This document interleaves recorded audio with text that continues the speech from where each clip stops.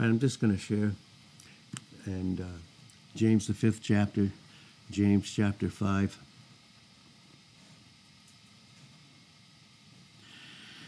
Let's start at verse 8. Well, verse 7. Be patient. Be patient. The two words that describe the word patience, or patient in the Greek, one of them is hupomone, the other is macrothumia. Hupomone speaks of the patience that God has us in the circumstances and situations that we deal with. And we're to be patient in them, because in those circumstances and situations, he himself is teaching us patience as to those circumstances and situations. And when he's not our guide in the midst of those circumstances and situations will guide us. And we will be left very lonely in that sense. Never alone in our position, but certainly in our experience. That's hupomone. The circumstances and situations, no matter what they are, we have him in us. And he's promised in Joshua 1:5 and Hebrews 13, verse 5, to never leave us nor forsake us. The next word of patience is macrothumia, and it's how to deal and bear up under, in the patience of Christ, negative, evil people that come against us without any retaliation at all, because we function inwardly in meekness. And meekness means we submit, and we know that God, and every single thing about us, whatever it is for our good. It is for our good, and we don't fight against him. And that's meekness. We realize that everything about us and our relationship with him is literally, if it has to do with his good, it's for us. And it certainly does. And that means we don't resist and kick against him. And we can do that just like Saul, even long before he was received Christ there. He was kicking against the ox goads. He was kicking against the very direction of God in his life. And we can do that when he is not guiding us, and when our circumstances and our situations guide us. That's what can happen. So again, it says here, and those are the two meanings for being patient. So James 5, verse 8, be you also patient. And in that, look at what it says, establish your hearts. Your hearts will be established. And God can only establish us, and that's why it says in Hebrews 13, verse 9, it is a good thing that our hearts be established in grace, because that's who Christ is. And the only way that he guides us is through grace, and only through grace do we experience truth. And that means we experience him, who is grace and truth, in John 1, verse 14. We experience him individually. And as God has been teaching us, no one can do that for us. No one can bring us joy inside if we don't have it with Christ. We can share joy and have fellowship with one another. But that's the way it has to be with us, because it's the only plan and the only means and the only sacrifice that God has. So be you also patient, and when you are, your heart will be established. Your mind, your emotions, your will, your self-consciousness, and your conscience will be established.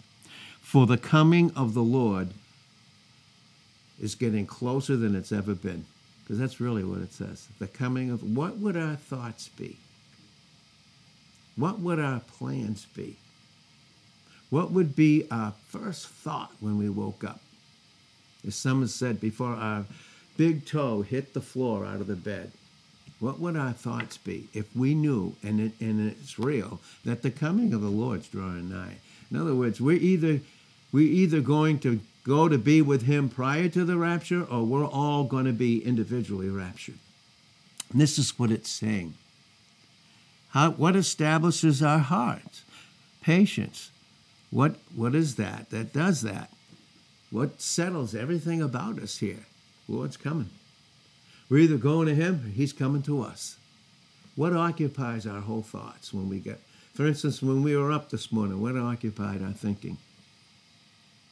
We're going to see what can help that to get us back again to a proper place. So, again, grudge not one against another. Oh boy. What does that mean? Can we hold grudges? Boy, we can. Right? Why? See? Is it one of those two things? Was it a circumstance or a situation that caused me to, really, because the word says groaning inside with irritation. Is it my circumstance or my situation? I don't like it. So all of a sudden God forsook me? Is it that? Or do I have something against someone? I'm grudged. I'm groaning and grudging inside. I'm grieved. So that's what it means. We groan because we're grieved, and one of those two things, or it could have been someone did evil towards us, and we hold it against them. Grudge not one against another. Look what it says. Brethren, gosh, believers in a local assembly. Lest you be what? Condemned. Now, is God condemning? Romans 8:1. No, where would we be condemned? It would be the flesh that's in us in Romans 8:9 that we're not of, right? So, behold, the judge stands before the door. The judge stands before the door.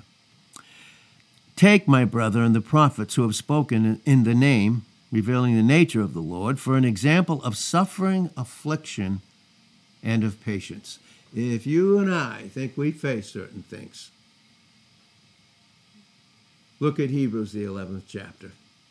Go ahead. Again, we've said this before. If we think we face certain things in the greatest country in the world, again, I said it this morning, we can come and hear the word 7 days a week. Come into a warm house. Have fellowship. A place that's already prepared. All you have to do is come. The word's prepared. House is warm. It's been prepared. We have so much to be thankful for, but we can take it for so granted. We can take it for so granted. And any of us will when we put ourselves ahead of him. We've said before, and God taught us this in Texas for a year and a half, about the submission of our will. For a year and a half, it was about the will. God teaching all of us about the will. And when the will is not submitted, are we in his presence? We get in his presence, and it doesn't take very long before we're very thankful. Oh, God, thank you. You delivered me from this fear. You delivered me from my own bondage of a lack of forgiving someone else. And maybe I thought I was holding them in prison when I was the one that was in the prison. But just thanking God for the freedom we have. But yet, freedom is free, isn't it? No, it's cost. It's self-sacrificial. It is. But we won't be thankful, and we will take him for granted when he who has first place doesn't have every place in our lives. This is what it's saying. So again, in verse 10, take heed. Take, my brethren, the prophets. In other words, learn from them who've spoken in the nature of the Lord. If you want to know what that is, again, go into Hebrews, the 11th chapter. How'd you like to be Isaiah? Preaching. Did you ever do a study on him, his life, background? They put him in a hollowed out tree, and when it says they cut him in half, it wasn't this way, it was lengthwise. We have trials, right? John the beloved apostle, boiled in oil 3 times. Boy, we have it tough, don't we? We're not on an insane asylum, an island just off the coast of Greece. Boy, we have it so made. We take so much, all of us, we take so much for granted. We only do in the flesh, but God is causing us to be thankful. And I believe he's doing that with all of us too, by the way. And when I say us, I do mean me with you, and that's us. Well, How about the example of suffering affliction and the end of patience? Wow. Behold, we count them happy which endure. Again, that's that word, endure. That's that word. We get that word patience. Those two meanings, those two Greek words. We count them, what? Happy which what? Endure. Happy when we quit? Happy when I look to someone else? Get disappointed? Happy when I look within and don't find what I need and I get discouraged? No. We need to see him who's invisible, but yet still there. And even though we haven't seen him in 1 Peter 1:8, we love him because he's always loving us. In 1 John 4, verse 10, freely, and then with that love, we return it with our obedience in 1 John 4, verse 19. God loved us based upon what? His justice was set free. His just love is set free so he could love us. Did that have anything to do with the suffering and affliction and obedience of Christ? That's why we say our obedience in every known area is returned to him. Boy, you and I, we can't outgive God. We can't. You can't do it.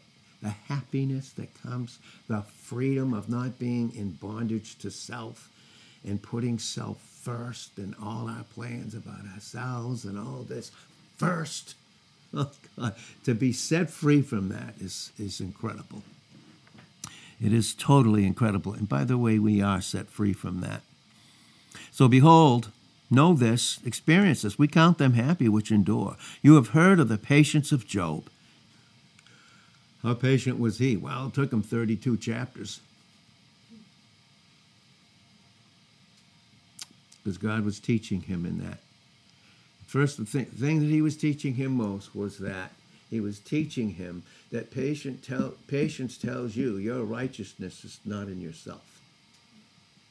You do not establish even your own righteousness. I can't establish in my experience what has been foundational in my position in Christ, that settled righteousness. He has to do that.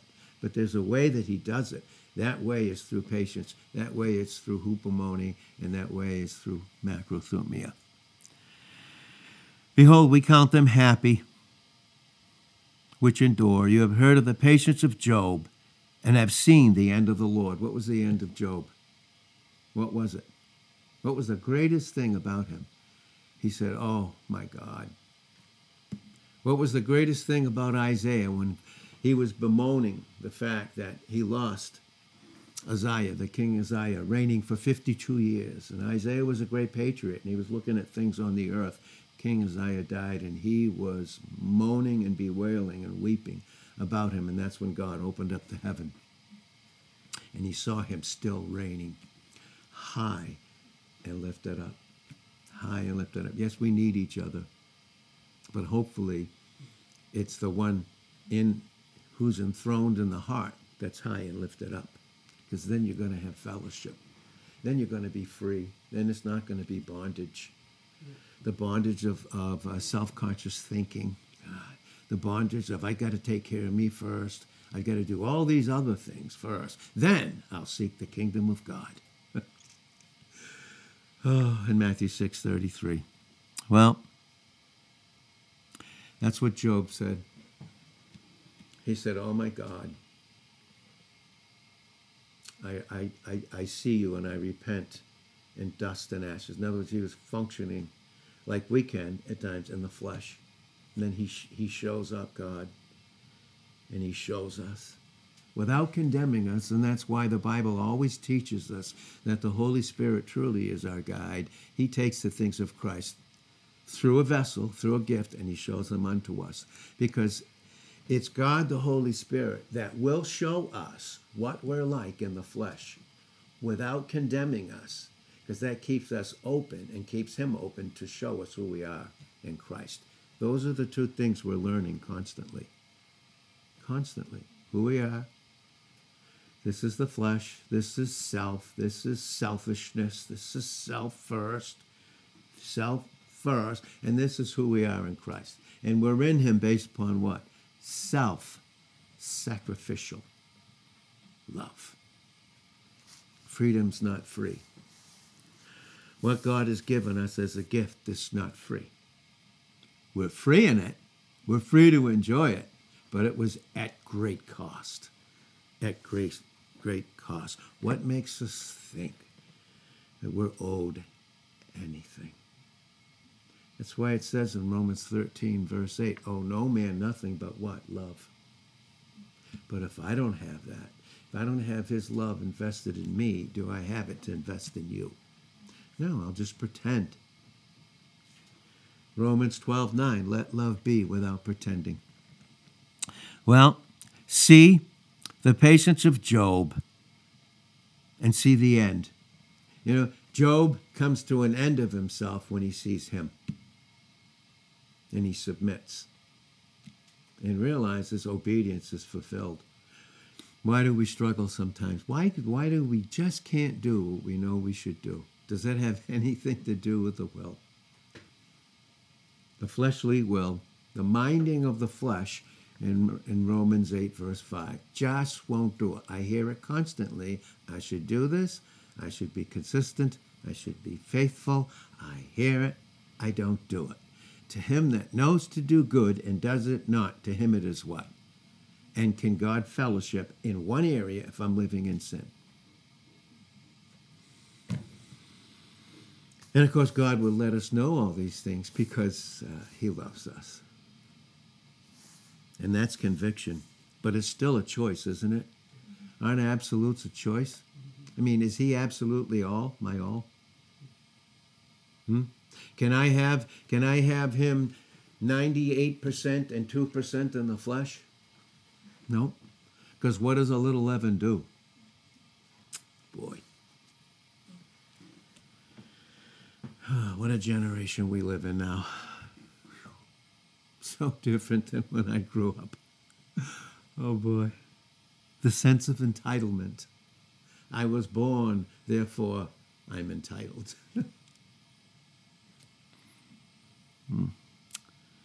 You know, but when you see the Lord, the end of it is what? The Lord is very pitiful and he has very tender mercy. We see all along, he wasn't giving, this is mercy, he wasn't giving to us what we deserved to get, just so he could give us what we didn't deserve to get, and grace us out with all the truth about who Christ really is. Is he enthroned in my heart? There's only room for one on that throne in this heart. There's only room for one. Matthew 6:24, you cannot serve two masters. Okay? Who's the master? You know, I talked to this man. He's not in a right relationship at all and thinks he's happy. Thinks he's happy. And he said, yeah, you know, I have one of those. He's talking about his significant other. Let's just put it that way. And he said, yeah, he's the minister of finance. He's the minister of my time. Well, who's the minister of our time? And does our time have to do with everything? Every thought, every word, every deed, every step? Wow. Boy. It's interesting. It's interesting when you had everything that was prepared and given to you as a child. But boy, you grow up, then you're going to find out some things. Freedom is not free. It's not. That'll do away with the falsity of entitlement. Somehow we're owed things. But above all things, my brethren, swear not. Don't take oaths. You ever hear that? You know, like in marriage vows, I vow this, and I skip those. You notice we didn't do that in the last wedding. God's taken a vow, and that vow was accomplished through Christ. And when we submit to him, they're all settled. Okay? Swear not, neither by heaven, or neither by the earth, or I'm going to do this, I'm going to do that, neither by any other oath. Notice that? But let your yea be yea, and your nay be nay, lest you fall into condemnation. And what would keep us out of condemnation? Functioning in who we are in Christ. And that simply means we're free because he who has first place, by virtue of who he is, has every place in my life. and there's no room for condemnation. That must be fun for us, live in known disobedience and still thinking we're having a great time. Come on. Oh, Lord. Right? Now, verse 13, is any among you afflicted? Is there? Let him pray. Let him learn dependence. And why? Why could it be that some are afflicted? I don't know. Psalm 119, verse 67 says, Before I was afflicted, I went astray. So does God afflict us at times with loving chastisement? Mm-hmm. To bring us back to a place of what? And which reveals obedience. Isn't that interesting?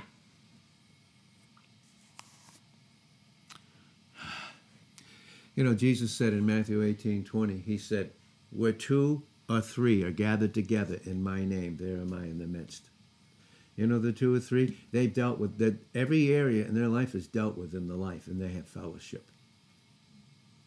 You could belong to a local assembly of 1,000 people, and maybe it's only 2 or 3, but they experience the intensity of his fellowship. Let him pray. Is any merry? Boy, listen, I wish the Christian worshipers today, I wish they could understand this little thing here. Let him sing psalms, because the psalms have to do with the person and work and glory of Christ that glorified his Father and doesn't have another thing to do with another thing. Yes, folks, it's not just the lyrics. It's the beat. There's no question about it. And if we understood music, if we did, and even a little study on it, we would soon realize the reality of it. Is any sick among you? Listen to what it says. Is any sick among you? Well, keep it to yourself. You can deal with it.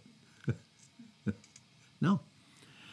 Let him call for the elders of the church. This is not a board of elders. These are older people that have been seasoned through intimate fellowship with Christ. They may not necessarily have a gift of a pastor teacher, but if they do, in 1 Thessalonians 5, 12 and 13, they should be supported consistently. That's what it says in 1 Timothy 5, 17, and so forth and so on. But what we're talking about here is those that are sick. If any sick among you, let him call for the elders of the church and let them pray over him. What is he teaching? You can't do it yourself, and God's not going to allow you to do it either. Your growth is not going to be something that God allows you to do yourself or myself. We have to be dependent. We have to be. Do they need understanding even about their sickness? Can we be soul sick, fleshly sick? And we can be. We can be, but boy, we don't want to be, do we really? Well, if there's any sick among you, those are the brethren, this local assembly, let them call for the elders of that local assembly, and let them pray over him, anointing him with oil in the name of the Lord. Now, I still believe in doing that. I do believe. But that is symbolic of an amazing prayer led by the Holy Spirit, because only the Holy Spirit can go to places where none of us even realize yet. And that's what it's symbolic of, although I absolutely do believe in it. And look what it says. And the prayer of what? Faith. And what's faith always teaching us? Dependence. And when I'm dependent, truly dependent, what am I? I'm obedient. And then that sets God free to do what he can do. But will he bless the flesh? No. He'll deal with it. There's no fellowship there at all. Listen, there's not an ounce of fellowship ever in any area where the flesh is active. There is no oneness, experiential oneness. In John 17, 11, 21, and 22. I can't do this because. No, your cause is wrong. I can't do this because. No. What can the flesh do, and where's the profit in it? Is there any profit in John 6:63 and Romans 7:18? Is there any profit in the flesh? And yet I think if I take care of it first, it profits me. does it for the believer. No, doesn't even come close to doing it. Boy, oh boy. God. The prayer of faith will deliver, that word does not say it, deliver, might deliver the sick, and the Lord will raise him up. Who gets the credit? Oh, you ever hear that? Oh, I have the great gift of healing, and it's the person that did it. Boy, that would wipe this out, wouldn't it, the word? Huh? The Lord will raise him up, and if he have committed sins, and what is sin? It's disobedience. It's the activity of a fleshly will, a mind that minds the fleshly thinking. First, then God. But if that's not dealt with, I can have God and his thought. Can I think two things and not be confused? In 1 Corinthians 14:33, I can not. If he's committed sins, they will be forgiven him. He will experience the forgiveness that is his or hers. In their position, they'll experience it when they are actually confessed. And to do it is to do it with levity. You know what I mean? It's not just light. It's not dealing lightly with our true character. It's not just dealing lightly with our behavior. It's not. It's very sobering. And it's a very serious thing with God because he considers what his son did to be very, very serious. And he who has first place, God would have his son to dwell there. It's interesting, too, when he does, we experience a loving father. We not only experience a loving father, but we experience his government. His dealing, how he deals with things. They will be forgiven him. Verse 16, confess your faults one to another and pray for one another that you may be healed. Isn't that interesting? And I'm going to show you what that verse is really teaching because we could look at it. And this can be if one has sinned against another and you go to them alone, you can that can be the case. But it can also be something else that we're going to bring out. And this is what this verse truly brings out. Confess your faults one to another and pray for one another that you may be healed. Listen, the effectual, what kind of prayer? Oh, just light. Yeah, all right, it was disobedience. Yeah, okay, well, yeah.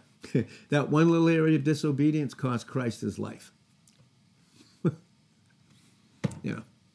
Caused them to be cut off in his prime. You ever been cut off in your prime? He was 33 and a half years old. Cut right off in his prime. And in his prime, who do you think he thought of first? His father. And then who do you think he thought of? That's called self-sacrificial love. Oh, boy. The effectual, fervent prayer of a righteous man, experiential, right, avails much. Look what prayer can do. Elijah was a man subject to like passions as we are, meaning he struggled, he had to rebound, he had all those things going on, right? But he prayed earnestly. How did he pray? Oh, just light. Yeah, I know I shouldn't have done it, God, and I know I've been living in disobedience. I've been hearing it, and it's after a while, it's like a broken record, and yeah, I've heard that before. Let's go on to the next thing, right? No, he prayed earnestly that it might not rain. And it rained not on the earth by the space of 3.5 years. He prayed again, and the heaven gave rain, and the earth brought forth her fruit. God, wonder why we don't have fruit. What's really real in our life? Do we have absolutes and convictions? Do we? Are they established in us? Are they fervent? Wow. Yep. Well, if they are, it'll bring forth fruit. Brethren, if any of you do err or get led away from the truth, and of course we do by being seduced, You want to know why how we live in disobedience? The enemy tries to get us into the flesh, thereby seducing us. That's 1 Timothy 4, 1 and 2. Notice that in the latter times it says some will depart from the faith.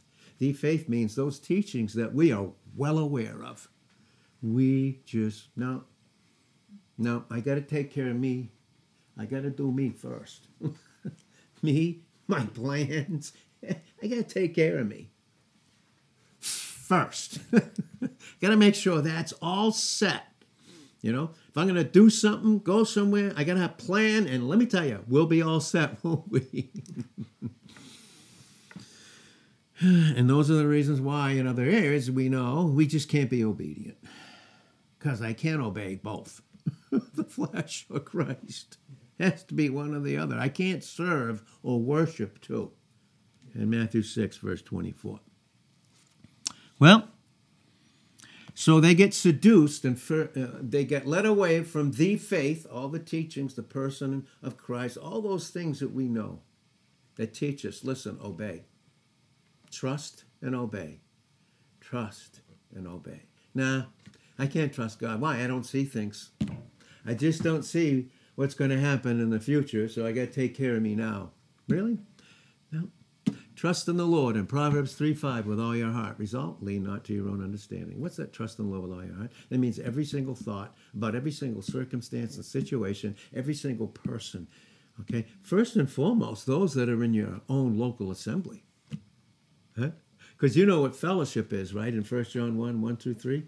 You know what the word fellowship is, Kenan? It's setting aside private interest and your own desires. Nope. Then you come in and you have fellowship for the whole. Everything you do is for the benefit of the whole local assembly, not just you. Oh, God, help us. So they get seduced by doctrines, it says, that demons convince them of. And where can he do that? In the flesh. Right? Well, brethren, if any of you, do err from the truth and one convert him. Conversions, a series of conversions, right? Functioning in the flesh, the word comes in, submit, it cuts it off. Now you're God conscious. Now you're free instead of being in bondage of self-conscious thinking. Okay? And that's what goes on. God lovingly convinces us through the sword of the Spirit, which is the word in Hebrews 4:12 and in Ephesians 6:17. Brethren, if any of you do err from the truth, knowingly, gosh, what does it take? Or unknowingly, from the truth, and one convert him, let him know that he which converts the sinner from the error of whose way? His way. Read Proverbs 14:12, Proverbs 16:25, Jeremiah 10, verse 23. There's a way that seems right unto a man. Yeah, I got to take care of me first. Yeah. And the end of those ways are what? Death, separation from God. Self-conscious thinking, God. Self-conscious thinking, self-plan, everything. We got it all straight. Let him know that he which converts the sinner from the error of his way will deliver a soul from death. What does God want to do right now? Deliver us from separation from him. And boy, if we got our own plans and we got everything just right about us and what we think we need to do before we do it, oh, God. And not being content where we are. So I got to go somewhere else in my thinking.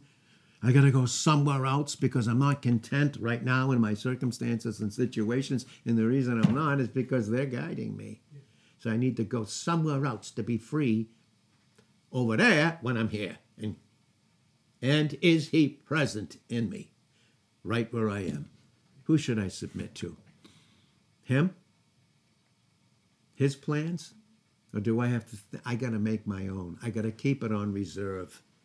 Yeah, I'm here and everything's great. But boy, do I have a reserve plan in place. Oh, yeah. It's called discernment.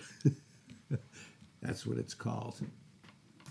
It's called pinpoint discernment. Loving pinpoint discernment. Because, We know better. Will save a soul, will deliver a soul from death, and will hide a multitude of sins. What is God always doing with us? Seriously. And you don't hear this, and God is all love, grace, and mercy, and he gives us what we need. Does he give anything to the flesh? Come on. Would he? No. Do you hear that a lot, though? Huh? Is that like a lot of worship, too? Not dealing with areas, living in sin, and still like this? Doing all, oh, God. Oh boy. Oh, to me, it's almost blasphemous, but that's just my own personal conviction. God. God. What is he always doing with us? If he shows us, and he deals with the areas where we're living in ourself, why is he doing it? Is he being gracious? Yeah. Yes. Is he being merciful? Yeah. He's not leaving me in that place. And if I'm in that place and others don't know, am I going to be a lead? Am I going to lead them too with my great plans and my great thoughts? Boy, what do we give our time to?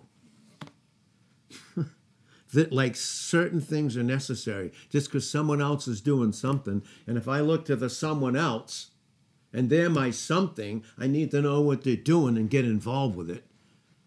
Even though I'm right here and Christ is in me.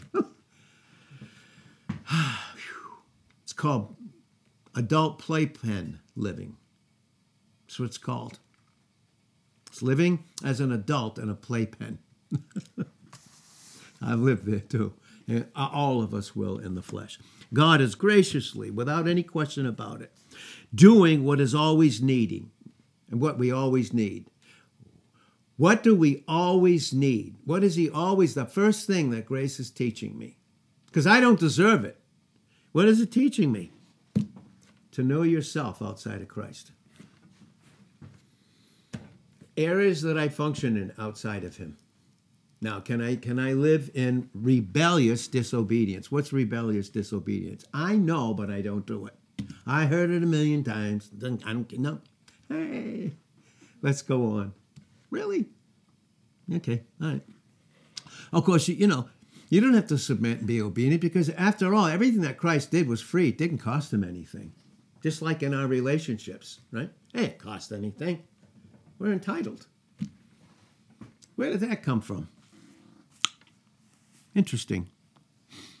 Even mommy and daddy, when they support you, where do you think they got it? Was it given to them free? What are they teaching you? What are they teaching you? Or do they feel like they constantly have to meet your need when you're an adult? What are they teaching you? To be dependent on who? Christ or them? What are you being taught? Who are you submitting to? Who's your authority? You're going to make someone your authority based upon what you believe they can give you, and you believe that they're the only ones that can meet that need. And the first thing we always think about? You read Matthew, the 6th chapter. There are all those material things. I got to get those things all about me straight first. Then it's you, Lord, I got to take care of it 100%, and then I'll just throw my pittance in, and that's enough. In obedience. I'm talking about strictly obedience to the known will of God.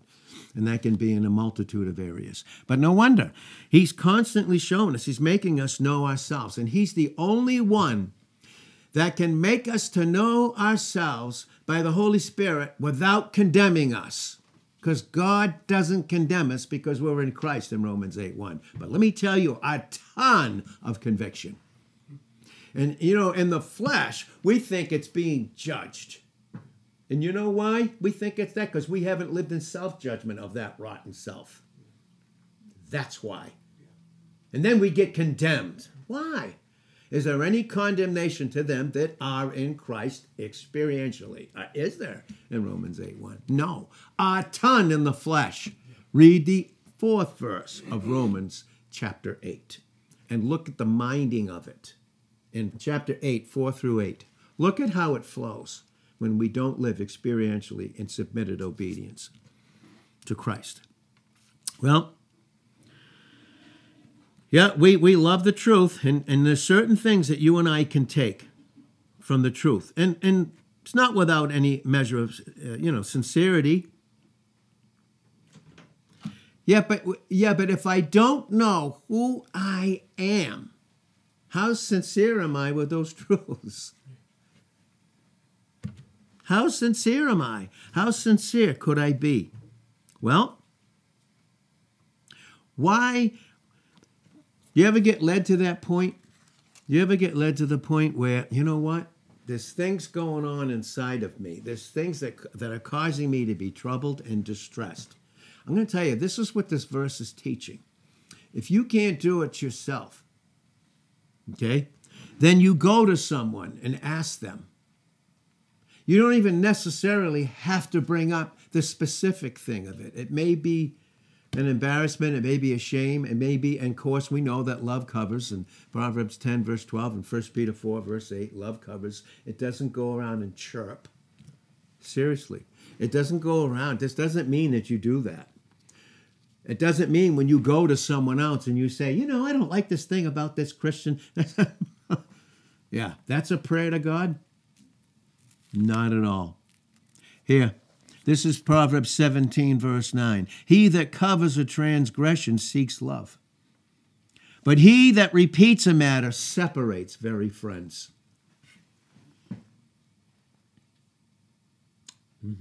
You're in a particular place. You say, someone treats you a certain way. You think they treat you that way in a certain place where you are. You don't have the understanding. You don't even know what obedience is in your life yet, but yet you'll go to another place and explain it. You know what this is saying? Are you seeking love here? No. Nope. Separates very friends. I've experienced that being here, by the way. I want to make that clear too. Sin is not light. It is not light. It isn't. So here's Proverbs 25. Verse 2, it is the glory of God to conceal a thing, but the honor of kings is to search out a matter. And you think that's fellowship. No, that's not what James 5:16 is saying. It's saying you go to someone, you go to them, because something is distressing you. You're not even sure what it is. Maybe you are, but you go to one, and be careful who you go to, by the way. Make sure they're very seasoned in Christ, in growth. Seriously. Make sure. And make sure at least that you know, honestly, without judging, but in discernment. There's a difference between discernment and judgment. You live in the flesh, you think everything's judging you. When it's God trying to give you discernment, but you think it's judging because he hasn't broken the will yet. And there's no discernment without brokenness, obviously, and it's no freedom either, experientially. And so you go to them, and confess what's distressing you, right? This isn't a command, by the way. It's not a command of God. It's not. It is a strong suggestion if it's available. And if no one's available for you to do that, then who should you go to? If any lack wisdom. Yeah, but it just might be God's not going to give you the answer because you're not humble, because he may have the answer with a person that's right there and you refuse to do it because maybe you have something against them. Maybe. Well, it's pressing on me. Something's pressing on my conscience. I can't get rid of it.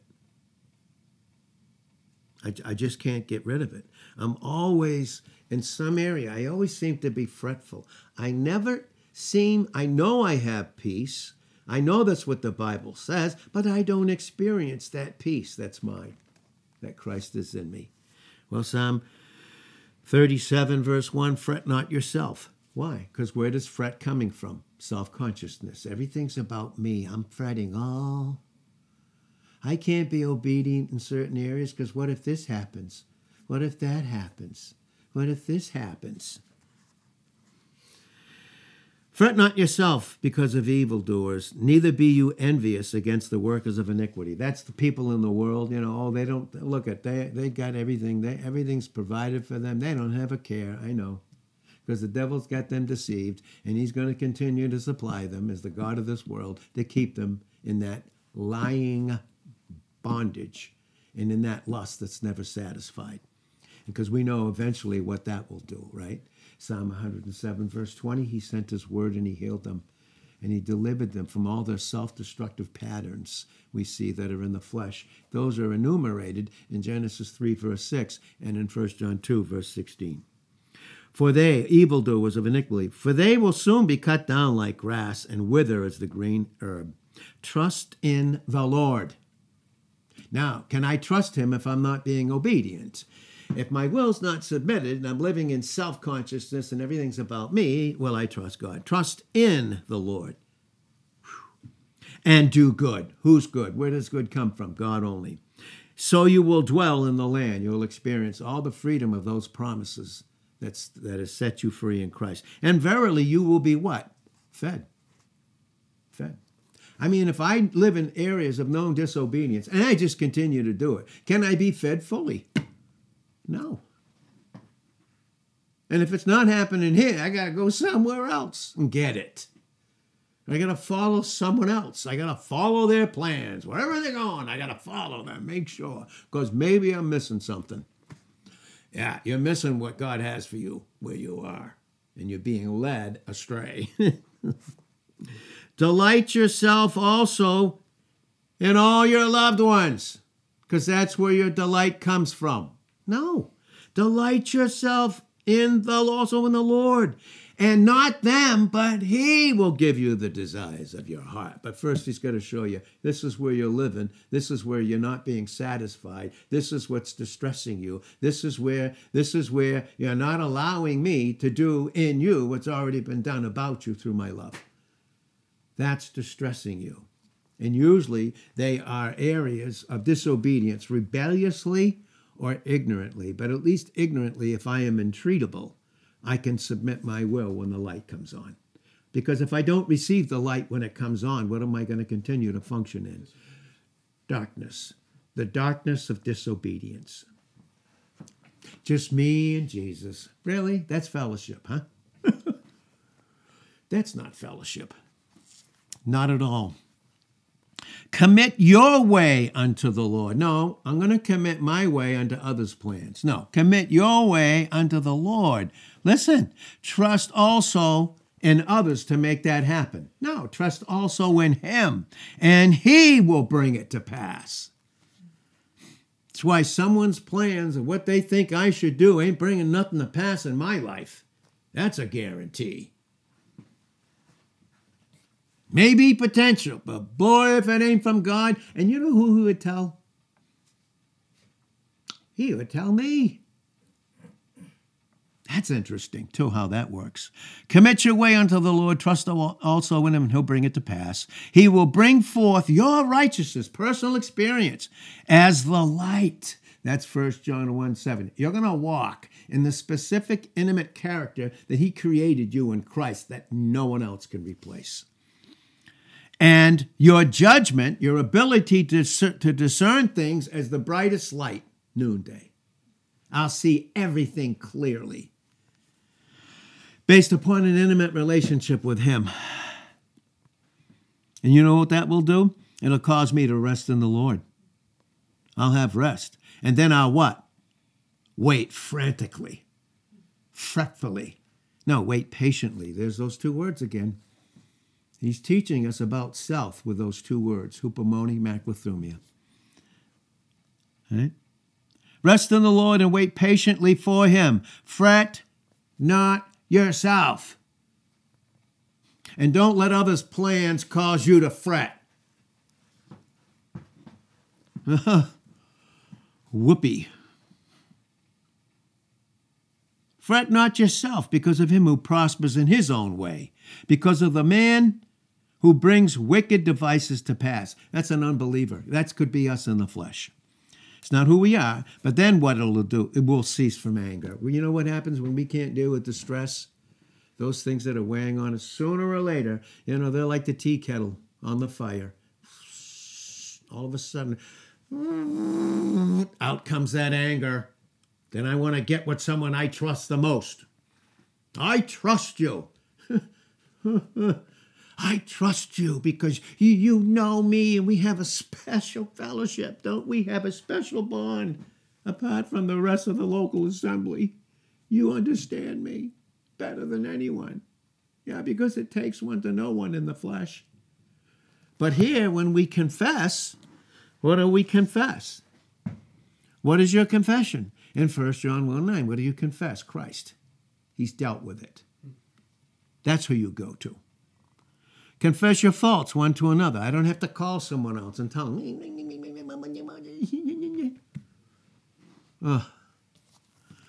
Again, we'll leave it at that.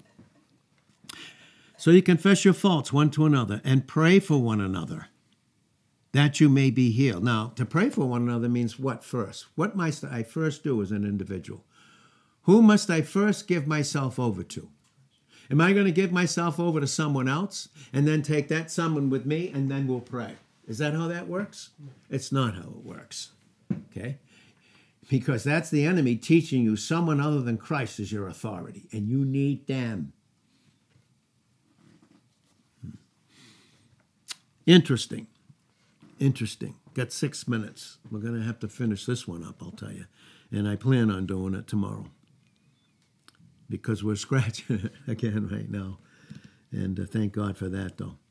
So I can't get rid of this thing that's pressing on my conscience. I can't do it. God's not allowing me to do it because he's humbling me and he's showing me, see this area in your life? You can't do it. And you may want to bypass those that he put for you to do it with and go to another, but he's not going to get done. He's not going to do it. Again, precise for all of us. Definition. Precise, crystal clear definition. See? So I have to go to someone. Just make sure the one that you go to is walking in the light. That means they're in fellowship. Because if you go to them, the only thing you're going to exchange is who's mastering you both outside of Christ, and that's the flesh. And you want to call that fellowship. You see the difference? What truly fellowship is and what truly worship is? Yeah.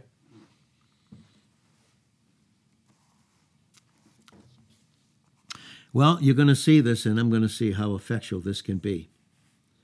Because when I have a spirit that's completely and constantly fretful, when that happens, that is God teaching me and showing me you are out of fellowship with me. You're out of communion with me. You're not communing with me. You're going to another source to have that dealt with. You're bypassing me and your own individuality and my desire after having accomplished everything for you in the perfection of my love and the completion of my love. You're going to somebody else. And God is a jealous God. Exodus 20, verse 5. God's a jealous God over you. In Deuteronomy 4, verse 24, God is a jealous God. He is. In Exodus 34 and verse 13, he's a very jealous God over you in intimacy. Very jealous in Hebrews 12. And you look at how that works. Read Hebrews 12, 1 through 29, in terms of the jealous love of God for you individually. That nobody else can replace. Okay? Well, we're going to wrap it up here.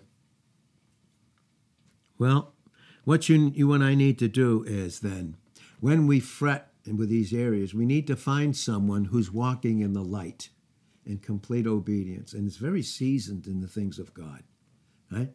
And they're in communion and fellowship with God. Because when that's the case, now they're worthy of me going to them. Because that worthiness has to do with Christ, and it'll keep out all flesh. Instead of saying, okay, oh, God, I can't believe what happened to me. Oh, my, the way this person treated me, this thing that happened, oh, God. Instead of doing that, you get with someone, and you know what they'll tell you? Shh, let's pray. Let's not blame the circumstance, the negative, evil person. Let's not play the blame game. Let's go to him who's dealt with it all. Let's give him what he's very jealous of with me. time. And when, you know what? When he has me experientially in his hand, right? In John 10, 28 and 29, we are in his hand, by the way. We are in his hand. We're in his hand, and that speaks of our experiential reality based upon our position. And then when we're in his hand, he has our times in his hand in Psalm 31, verse 15. Here's the correlation. That's why in 1 Peter 5, verse 5 says, you younger, submit yourself unto the elder. Same in Christ, but not equal in function in a local assembly. It just isn't. It just is not that way. It's not. We're to treat like women, like for instance, my wife who's older, you treat her like you would treat a loving mother. She's not your equal in that sense. And me as a pastor, and to some, to a pastor, and as a spiritual dad, you treat him as a spiritual dad. You are not their equal in terms of honor and respect. We are in Christ. We are in Christ. And we can. But when that order's right, there's going to be a beautiful flow of submitting and reverencing Christ in the vessel in Ephesians 5 and verse 21. And we also need to be careful how we talk to others that are elder too, by the way. We don't talk to them like we do to other younger people. We just don't, because that is not respect. And maybe we didn't know, maybe we were never taught, because the one that was doing the teaching didn't know. And that's not bad. It's just ignorance. It's just ignorance. And we all need to be taught in these things. But one thing we do need to go is to go to those that are worthy. They have the worth of Christ in them, ready to bring that other out and come right into a place where, here, let's be dependent on him together. And I'll pray with you. That's what James 5:16 is saying. So, Father, thank you so much that my circumstances and evil, negative people are not my guide. You are. You're my guide until the death in Psalm 48, verse 14, because in Ecclesiastes 7, verse 1, the day of one's death is greater than one's birth. Because for me to live, in Philippians 1:21, for me to live is Christ, but to die is an eternal gain. So, Father, thank you for this word this morning. In Jesus' name, amen.